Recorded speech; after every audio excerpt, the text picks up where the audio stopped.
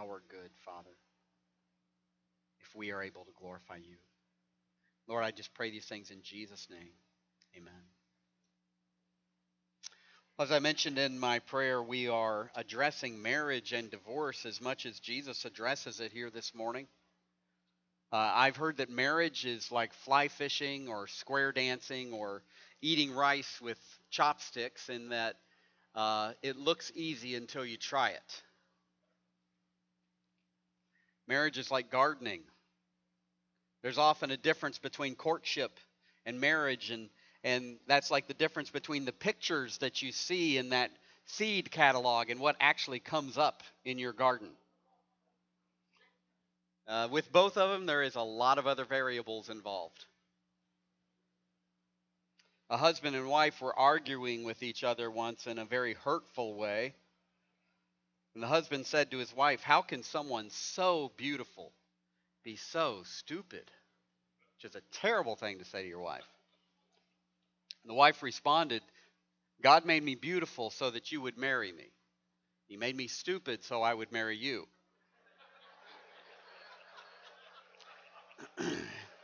Well, without a doubt, marriage is hard. That's part of the reason why God created it.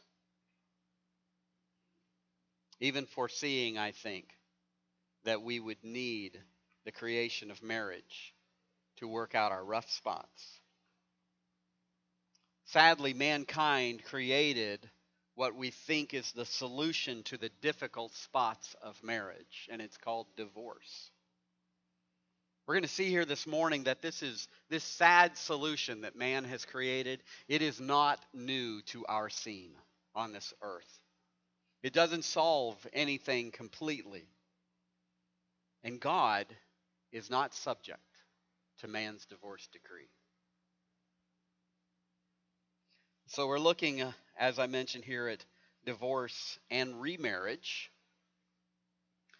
Andrew J. Cherlin, a sociologist, wrote a book called The Marriage Merry-Go-Round.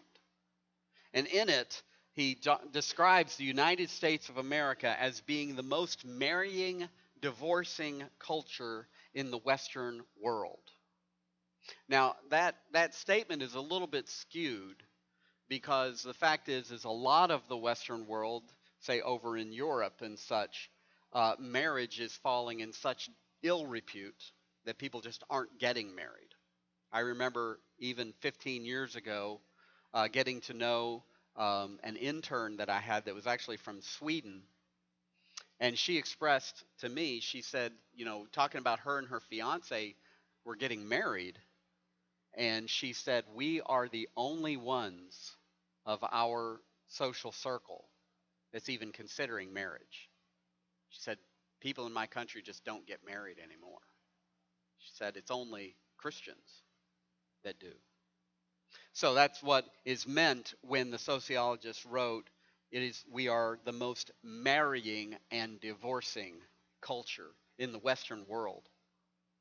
Sadly, here in our nation, it was in the 1970s that attorneys, which are politicians, or politicians are commonly attorneys, came up with the idea of no-fault divorce, where one party in a marriage can simply, if they wish to be divorced, the divorce can take place. This was not in existence prior to the 1970s. Prior to this, there had to be some finding of guilt on the part of one of the parties in a marriage, and the marriage could only be severed thus legally by an act that justified it, such as adultery.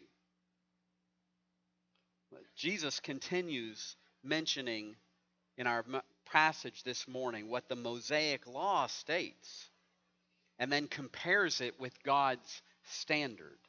And we're also going to see how the attorneys of that day messed with it. But we go on in the Sermon on the Mount in verses 31 through 32 of Matthew 5, where we read Jesus' statement. It was also said, "Whoever divorces his wife, let him give her a certificate of divorce. But I say to you that everyone who divorces his wife, except on the grounds of sexual immorality, makes her commit adultery. And whoever marries a divorced woman commits adultery.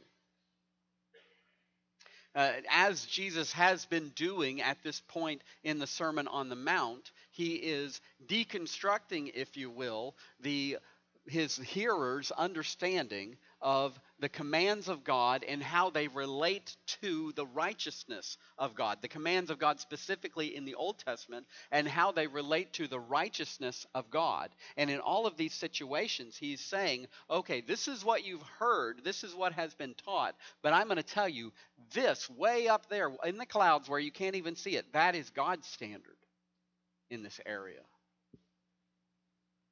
Similarly, we see, and he's already done this with murder, and that God's, compared to God's standard of righteousness, anger makes one as guilty as if they were a murderer. And same way with lust.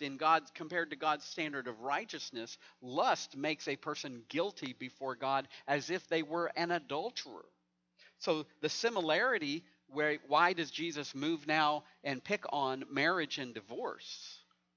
The similarity with the two commandments before would be the severity of the sin in comparison with God's standard of righteousness.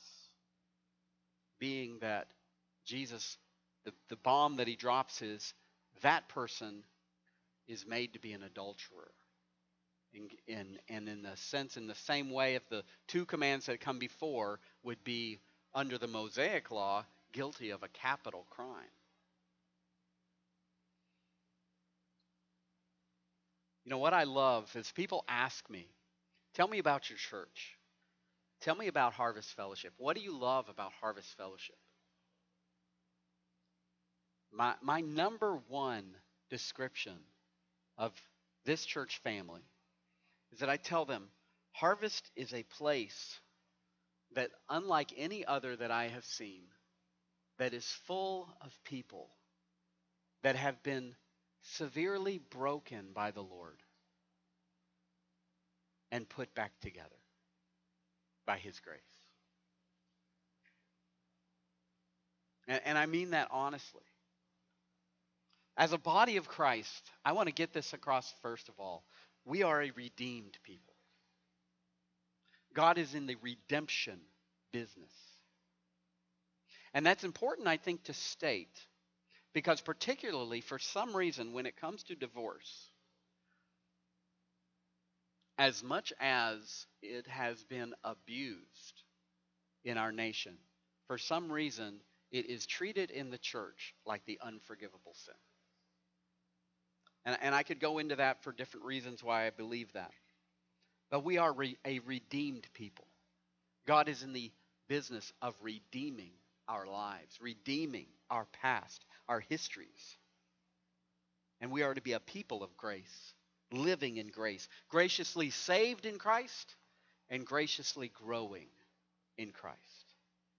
And I want to communicate that first of all. And if you feel having divorce in your history, because a number of us do, if you feel condemnation from this passage is because of that, you have my permission to review Romans 8, that there is no condemnation for those who are in Christ Jesus. But continuing on, I want to state, rather than simply following the world's lead in this area of marriage and remarriage when it comes to divorce, we need to look at divorce as God sees it. We need to look at divorce as God sees it. Now notice, Jesus says, it was also said, whoever divorces his wife, let him give her a certificate of divorce. But I say to you, it's going in this same pattern as I mentioned of the previous commands to before this that he points out. And notice that he talks about whoever divorces his wife. So he brings this up in the context of if this should happen. This is not in any way of the same nature of the two commands that Jesus refers to prior to this, that fall into the 10 commandments of thou shalt not murder and thou shalt not commit adultery. This allowance is different than the commands that Jesus references earlier, as I said. To best understand this issue, let's look at I'd like to say God's commentary taught by Jesus here in Matthew 19. And you can turn there and keep your finger there in your Bible, because we're going to jump back and forth. Or you can look on the back side of your notes there in your bulletin. I actually put the verses from Matthew 19 on there as kind of a cheat sheet for us. But in the situation of Matthew 19, different than the Sermon on the Mount. In the Sermon on the Mount, Jesus is up in Galilee. Okay, he's up there with fishermen. He's up there with people that are very close to the Gentile regions. He's up there with much more Gentilized Jews. In Matthew 19, he is in Jerusalem. He is dealing with Jewish lawyers. He is dealing with Jewish teachers. He's dealing with Jewish rulers. And so he's in the Matthew 19 is a situation where he's being asked a question by someone who's trying to trip him up or trying to expose him to criticism. And so we look at Matthew 19 together. It says, "And the Pharisees came up to him and tested him by asking, 'Is it lawful to divorce one's wife for any cause?' He answered, 'Have you not read that he who created them from the beginning made them male and female?'" That's a novel idea. And said, "Therefore a man shall leave his father and his mother and hold fast to his wife, and the two shall become one flesh. So they are no longer two, but one flesh. What therefore God has joined together, let not man separate." They said to him, "Why then did Moses command one to give a certificate of divorce and send her away?" He said to them, "Because of your hardness of heart, Moses allowed." Notice they talk about command, and Jesus says, it's really allowed. "Moses allowed you to divorce your wives, but from the beginning it was not so. And I say to you, whoever divorces his wife except for sexual immorality and marries another commits adultery." We live in a contractual culture, a culture that lives and dies by contracts, right? Think of what it takes to sell a house. Contracts are written by lawyers to make it so that both parties are satisfied with it and to make sure that the contract is binding by law. Therefore, they're written by lawyers. When a contract expires, both parties are no longer bound by it. If one party wants it out of the contract, they simply ask their lawyer to find a way out of the contract, and that lawyer thus interprets the contract law based on the contract. If one party feels that their contract wasn't honored, they can enlist their lawyer to help them sue the other party in the contract. And somehow, lawyers from beginning to end and everywhere in between make money in the whole process. And contract law is written by lawyers up in state senates and such like that. In the Jewish culture, there were also attorneys that would interpret the Mosaic law. Jesus sometimes would get challenged by a lawyer. And oftentimes scribes ended up both recording but also interpreting the Mosaic law, as lawyers do today. And the law that was being interpreted here, okay, so we step 2 steps away from Matthew 5 here. That's always dangerous. But Jesus is talking in Matthew 19 on divorce, and they're challenging him, saying, well, why did Moses say this? And so the point that they're going back to is Deuteronomy 24. And what it states in Deuteronomy 24 is this: when a man takes a wife and marries her, if then she finds no favor in his eyes because he has found some indecency in her, and he writes her a certificate of divorce and puts it in her hand and sends her out of his house, and she departs out of his house. Now, so far, Moses is describing a situation that is going on. He is not saying, this is what you should do. He's describing the situation in the Jewish culture, which was rampant. And if she goes and becomes another man's wife, and the latter man hates her and writes her a certificate of divorce and puts it in her hand and sends her out of his house, or if the latter man dies, who took her to be his wife, then the former husband who sent her away may not take her again to be his wife after she has been defiled. For that is an abomination before the Lord. And you shall not bring sin upon the land that the Lord your God has given you for an inheritance. The principle here, the biblical principle here, is one of sexual morality. And having seen this situation in Liberia, when it comes to adoption and when it comes to orphanages, let me kind of explain my opinion of what the law is trying to fix here in the Jewish culture. Okay? So in Liberia, you have orphanages, and Liberia being so war-torn for a period of time, you would have children who had one or two parents, but the parents could not take care of them. And so the parents might choose to bring their child to an orphanage. And some orphanages would not go through the legal process in which that child would have the rights of the parents severed in agreement with the parents and go through the legal process so that that child could be adopted. Okay? Some orphanages were kind of like, store your child here. I don't mean to make them like put a bad name on them or something like that, but some parents treated it that way. The child's going to live almost more like a boarding school.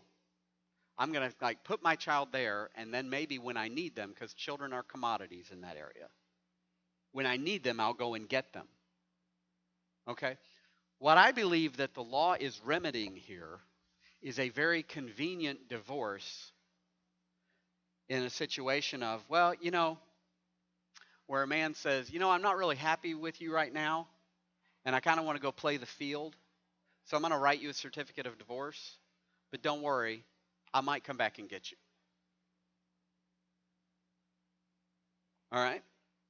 So that's what the law is saying. The law is speaking to the idea that if a husband writes his wife a certificate of divorce, and she then goes and remarries, because that is the only way that a woman in that culture would be able to provide for herself, was to remarry, and that husband divorced her, the first husband is not allowed to come back and say, okay, yeah, I'm ready for you again.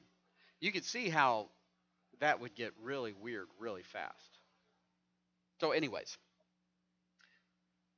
but understand that in the day, by the time Jesus comes on the scene, there were different rabbis that taught differently on the issue of divorce. Again, like lawyers today, lawyers that day would interpret the law.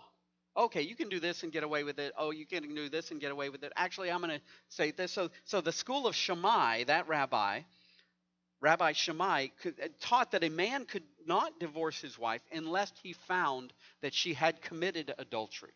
Maybe prior to their wedding ceremony, during their betrothal, or maybe while they were married. The school of Hillel taught that a man may divorce his wife for any reason, even if she just burned his dinner. Literally. If she burned his dinner, he could say, you know what?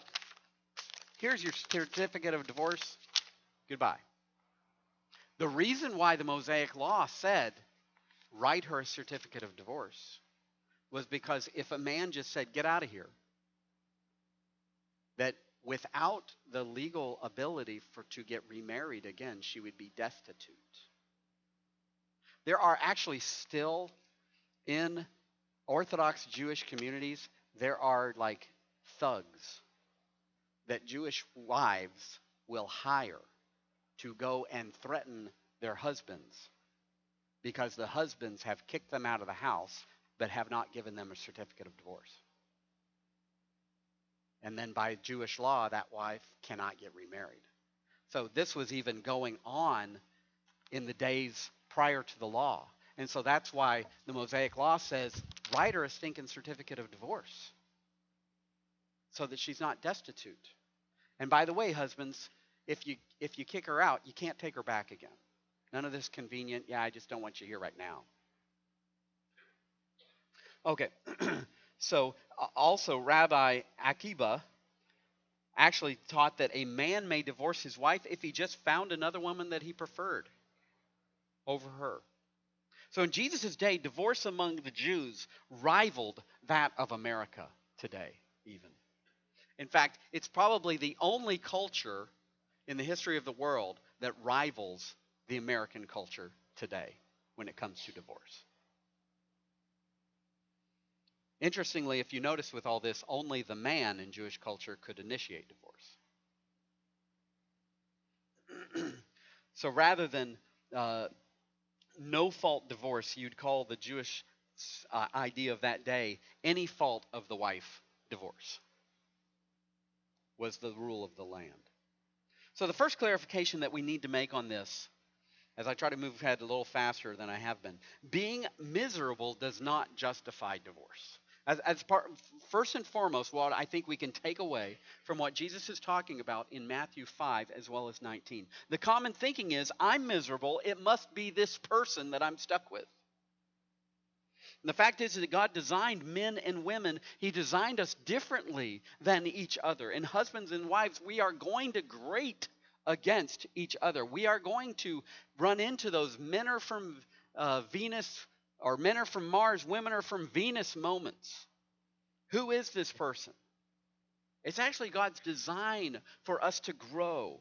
Notice in Matthew 19, when it comes to speaking of God's design, Matthew 19, verse 7, the Jews assumed that God had commanded divorce to happen in a certain way, but Jesus corrects them by saying that God simply allowed for it rather than commanded anything regarding it. I pointed that out before when they say, then why did Moses command it to give a certificate of divorce? And Jesus says, because of the hardness of your hearts, Moses allowed you to divorce your wives. The law made an allowance because of the hardness of the heart. And it was also because of the vulnerability, as I mentioned, of the wives. The husband was required to give her a certificate of divorce, making her eligible to remarry. And the past husband was not able to remarry a woman, thus taking advantage again of her desperate state. Jesus refuses to speak of divorce as a part of God's original plan, when it was a concession because of the men's misogyny of the Jewish culture of that day. So the question here is that's being asked of Jesus isn't, can a man ever divorce his wife? The question that's being asked in Matthew 19 is there any limit to the reasons why a man can divorce his wife? And Jesus is like, you guys are just thinking on the wrong level here. Let's get back to what God's original design was. Let's start there. No amount of misery from burned food or having to watch a younger woman walk by during a man's midlife crisis or anything else justified a man sending his wife away. But they were still doing it in that day, just as today. So God made an allowance for women to be freed to remarry. We know from Micah 2:16 that God hates divorce. So Jesus here in Matthew 5 and Matthew 19 is kind of bringing us to an understanding here of what are the basics of this. And the basic summary of Jesus, but I say to you, and from this we want to also understand being divorced does not justify remarriage. This is a basic summary.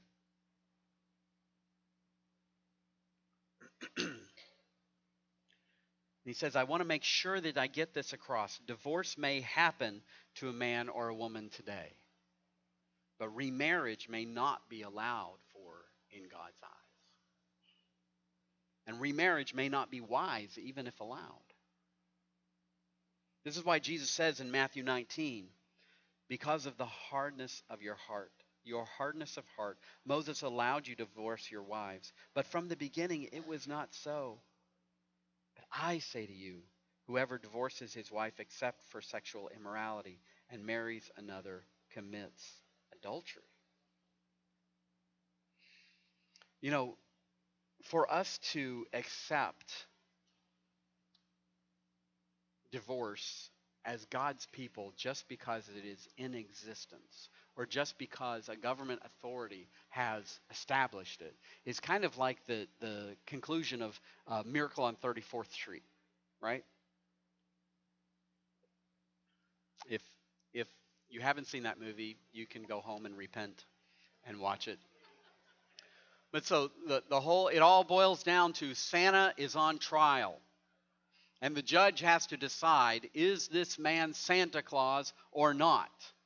And coincidentally, at the same time as the trial is going on and it's getting all sorts of publicity and such, coincidentally, the post office there, one worker says to another, he says, hey, you know this huge pile of mail to Santa that we have, that we can't figure out what to do with, and it's just piling up back in the mailroom.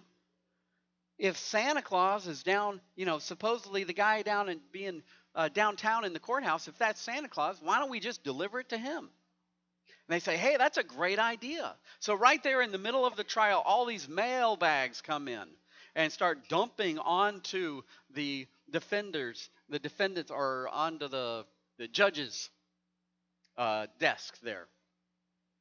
And so the conclusion of the movie is, as the judge declares, if a government authority of the U.S. Postal Service has decided that this man is Santa Claus by delivering these letters to him, then I must agree with and declare this man is Santa Claus. I mean, it's a great movie and stuff, but if you think about it, how many things would get really whacked out because of that, right? I mean, right now we have people deciding if the court says this man is actually a woman, who am I to argue, right? You could have a lot of things get pretty whacked out in that way. But it's obviously ridiculous for a court to decide that Santa Claus exists or that a person is Santa Claus just because a mailroom decides to dump all the letters on him at that particular time. And similarly, it's ridiculous for us to decide that two people are no longer married in God's eyes because of the decree of a court.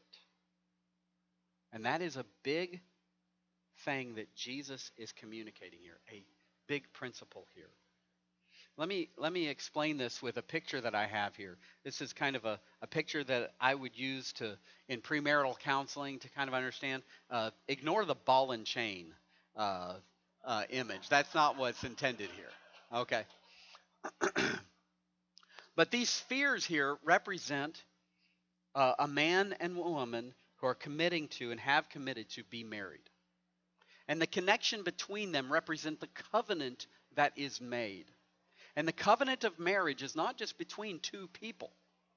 The reason why it is held most often in a church, the reason why it is officiated most often by a pastor, the reason why gathered together are witnesses, is because the covenant of marriage is between three people. It is between the bride and the groom and God. And what Jesus is communicating here by saying, even if the divorce decree should take place, if the person goes and marries another person, they commit adultery, except in the case of sexual immorality. He is describing this situation where that connection, if you can move to the next slide, that has been done. There might be a dissolution of that covenant between husband and wife, but Jesus is warning, watch out. In God's eyes, the two are still married. God has not severed his end of the covenant. We can't really understand this subject until we understand marriage, of course. And I want to challenge you then, as we move further with this, look at the one flesh of marriage as God sees it. And we'll come back to this picture. Jesus further explains in verse 32 of chapter 5, just as he does in the same way in Matthew 19. But I say to you that everyone who divorces his wife, except on the ground of sexual immorality, makes her commit adultery. And whoever marries a divorced woman commits adultery. Is he picking on the wife here? No. If you notice in Matthew 19, it's the husband that is described as committing adultery. But in this situation, who is to blame for the woman's adultery if she remarries? Notice, it's the husband that sent her away. But again, the assumption is that she would have to get remarried in that culture in order to be supported, in order to not be destitute. But notice the second husband is also considered to have become an adulterer. Why is that? Because in God's eyes, even though there's been a decree of divorce, even though the legal separation has happened on the horizontal level, in God's eyes, she is still married. Presumably, the husband would also be considered to be an adulterer who sent her away if he should go on and get remarried. But what is the only grounds for remarriage without being considered adultery? Sexual immorality. And the point I make here is that we need to look at the one flesh of marriage as God sees it. That might be stated better. The sexual union of one flesh of marriage. We need to look at that as God sees it. And the sexual immorality that is the only justification,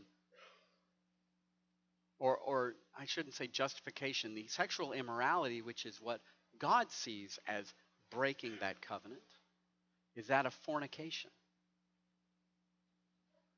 Sex outside of marriage. And it might be that the husband finds that, as I mentioned, that his betrothed was unfaithful to them during their engagement in the Jewish culture. Or it might be that the husband discovered that his wife had stepped out on him. And again, we're talking about the husband finding this in the wife simply because Jesus is speaking in that cultural setting in which it was the husband that was issuing the decree of divorce. In Matthew 19, after Jesus takes them back to God's original commands, the Jewish leader asks, "Why then did Moses command one to give a certificate of divorce and send her away?" And Jesus responds again by taking them to the beginning. From the beginning, this was not so, he says. Recall, Jesus is explaining why they should not rely on God's concession due to man's sin. He chooses to take them back to God's original design. And Jesus takes them to the truth that predates divorce, the design for oneness in marriage. Just as a side note, I want to say, whatever cultural situation you are debating, whatever cultural situation you are wondering about or being asked about, however our culture is redefining, re-explaining relationships or gender or sexual identity or anything like that, you are safest going back to Genesis 1 and starting there. And that's what God redeems. But speaking of the one flesh of marriage, we see that it is far more binding than a social contract. Speaking of that sexual union of one flesh that is intended for marriage, it is far more binding than a social contract, is what Jesus is saying here. Rather than arguing over what the law states or what the concession was, Jesus reminds them of what God says. He mentions in Matthew 19, what God has joined together, let not man separate. If you're continuing with us in our Bible reading program, and listen, if you haven't started it or if you get behind, don't feel like you got to catch up. All right? But we read this past week, we moved into Genesis. And we see at the end of Genesis 2, God's design. And the man and the wife were naked and were unashamed. And for this reason, a man shall leave his father and mother and cling to his wife, and the two shall become one flesh.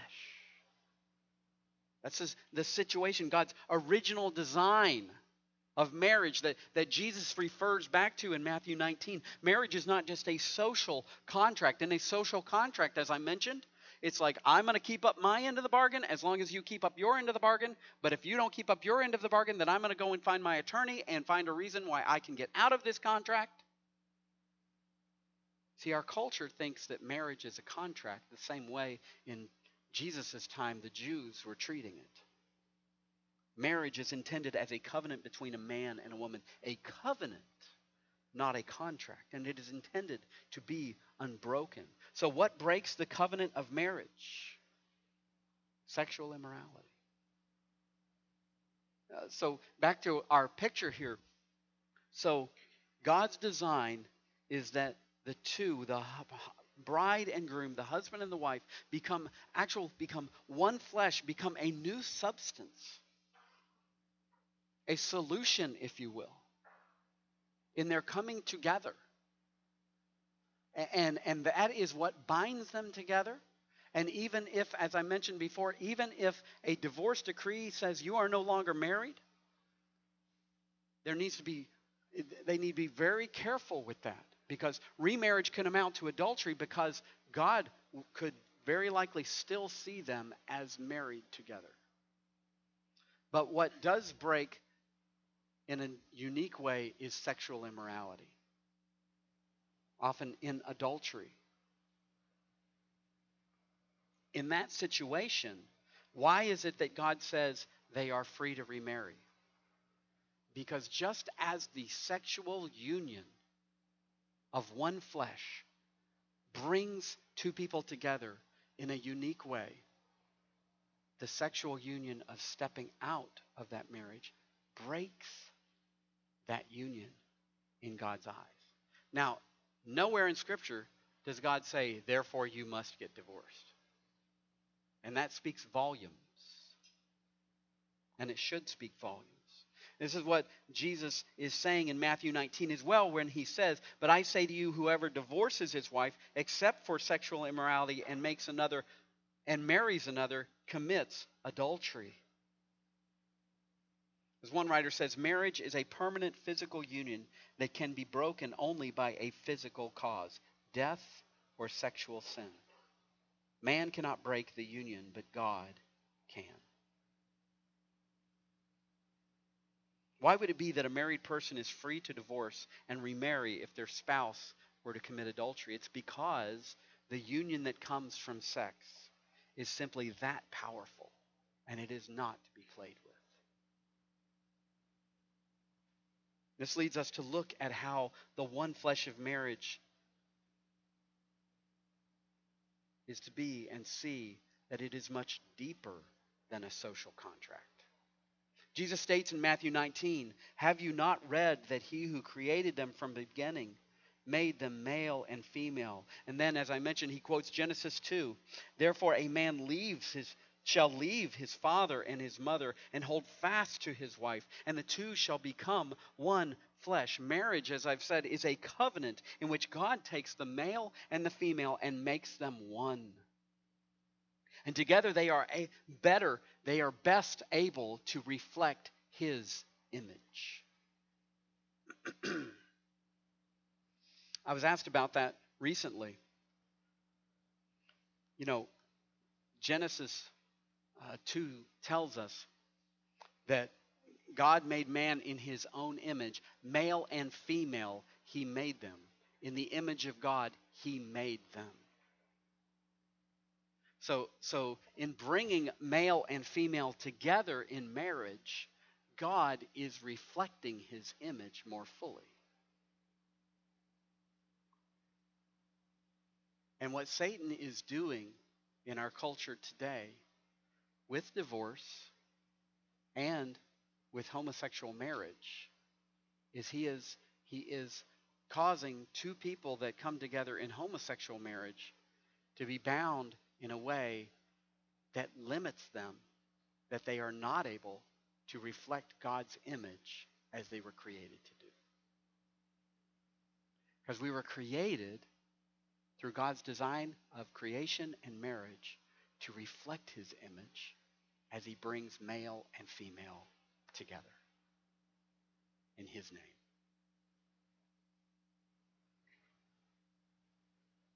The union that comes from sex is only meant to be held under the binding covenant of marriage, because it is a union that is not dissolved.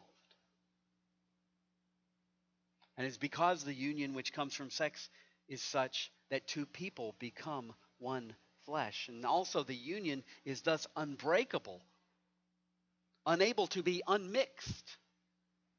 This is true of the sexual union that takes place in marriage or outside of marriage. This is why Paul warns in Corinthians about this when he says, "He who joins to a prostitute becomes one body with her. For as it is written, the two will become one flesh." So understand from this is why we are reflecting on the power of the sexual union here as it is spoken of. That this is the reason why we must stay away from fornication outside of marriage or adultery. That is the sexual union with someone else's spouse. Fornication is the twisting of God's original design. And it can be difficult to be made whole again because of it. And I'm going to tell you, and I say this also because I want you to know there is redemption. God is in the redeeming business. You know, so I committed fornication at age 15. And God transformed me so much that by age 16, I had called this girl up and said, "God has changed my life, and I just want to tell you, and I want to apologize and ask your forgiveness for how I treated you." I share that with you because I know that these truths can be painful. They can be difficult because they are a mirror on our past. But God's grace is redeeming.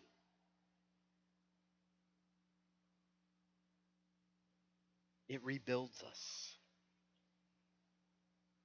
One writer says, sinful situations sometimes make it possible to implement the Sinful situations sometimes make it impossible to implement the ideal. And in such cases, we may have to choose between courses, none of which leaves room for no regret. But the deal is when it comes to, let me say, I decided I needed to bring a piece of duct tape here today. I needed to fix something with duct tape. So rather than bringing my roll of duct tape, stupidly, I just decided to take off a piece of duct tape, right, and bring it with me. Well, what do you think happened? Here's my piece of duct tape, right? Stuck to itself in several different places. And when this happens, what do? You get another piece of duct tape out, right? And here's the sad situation in our culture, and it was the situation in the Jewish culture when it came to divorce and remarriage, but it's a sad situation in our culture more so prior to marriage and outside of marriage. This is how people are treating their sexuality. This is how people are treating the sexual union, which happens whether we want it to or not in fornication. This is what happens in the sexual union when we try to separate in divorce. And sometimes it just has to happen. But we need to recognize this to be so. It takes a lot to separate these two again. In fact, this isn't really a good example. A better example would probably be a chemical reaction or the creation of an alloy from two types of metal. because it becomes something completely different from the two being combined.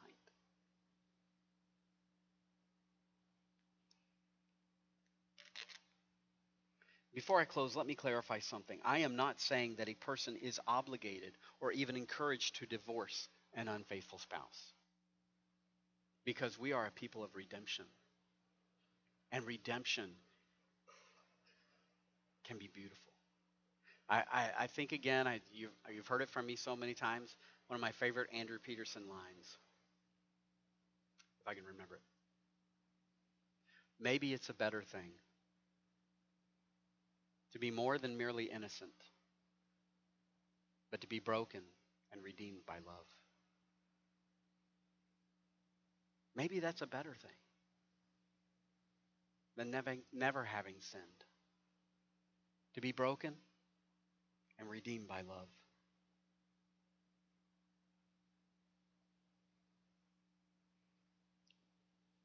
The marriage covenant is a picture to the world of God's new covenant of salvation. The marriage covenant is intended to show how God, at great sacrifice to himself, found his bride and became her husband and redeemed her. And how the husband is to love the wife as Christ loves the church, and the wife is to respect and submit to her husband the way the church submits to Christ. It is a picture of the gospel.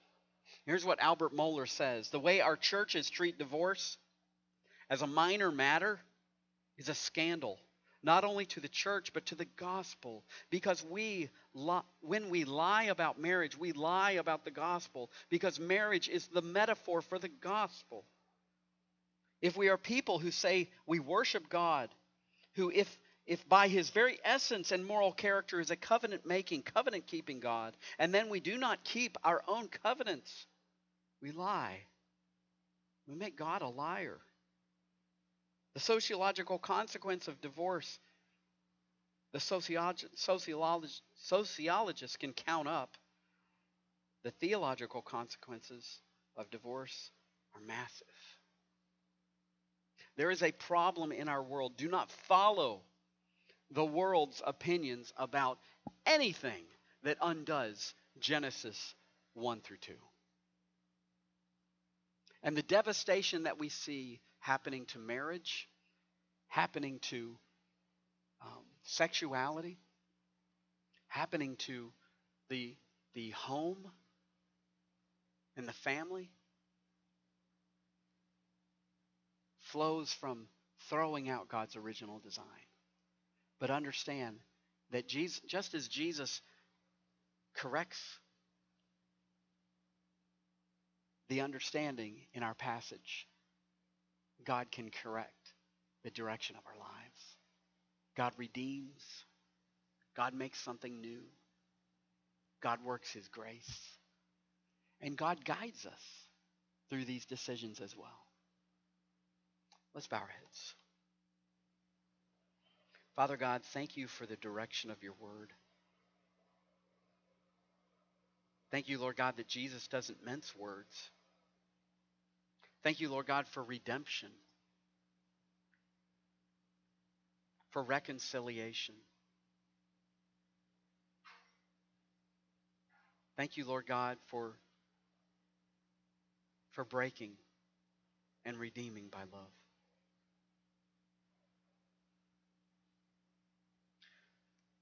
Lord God, if any one of my friends here is walking in relationship with you and is walking in redemption, Lord God, I pray that you would protect them from any sort of sense of guilt or condemnation that the enemy might try to heap on them because of their past. Lord, thank you that you make us new creations in Christ. The old is gone, the new has come. And you work on us from that point forward.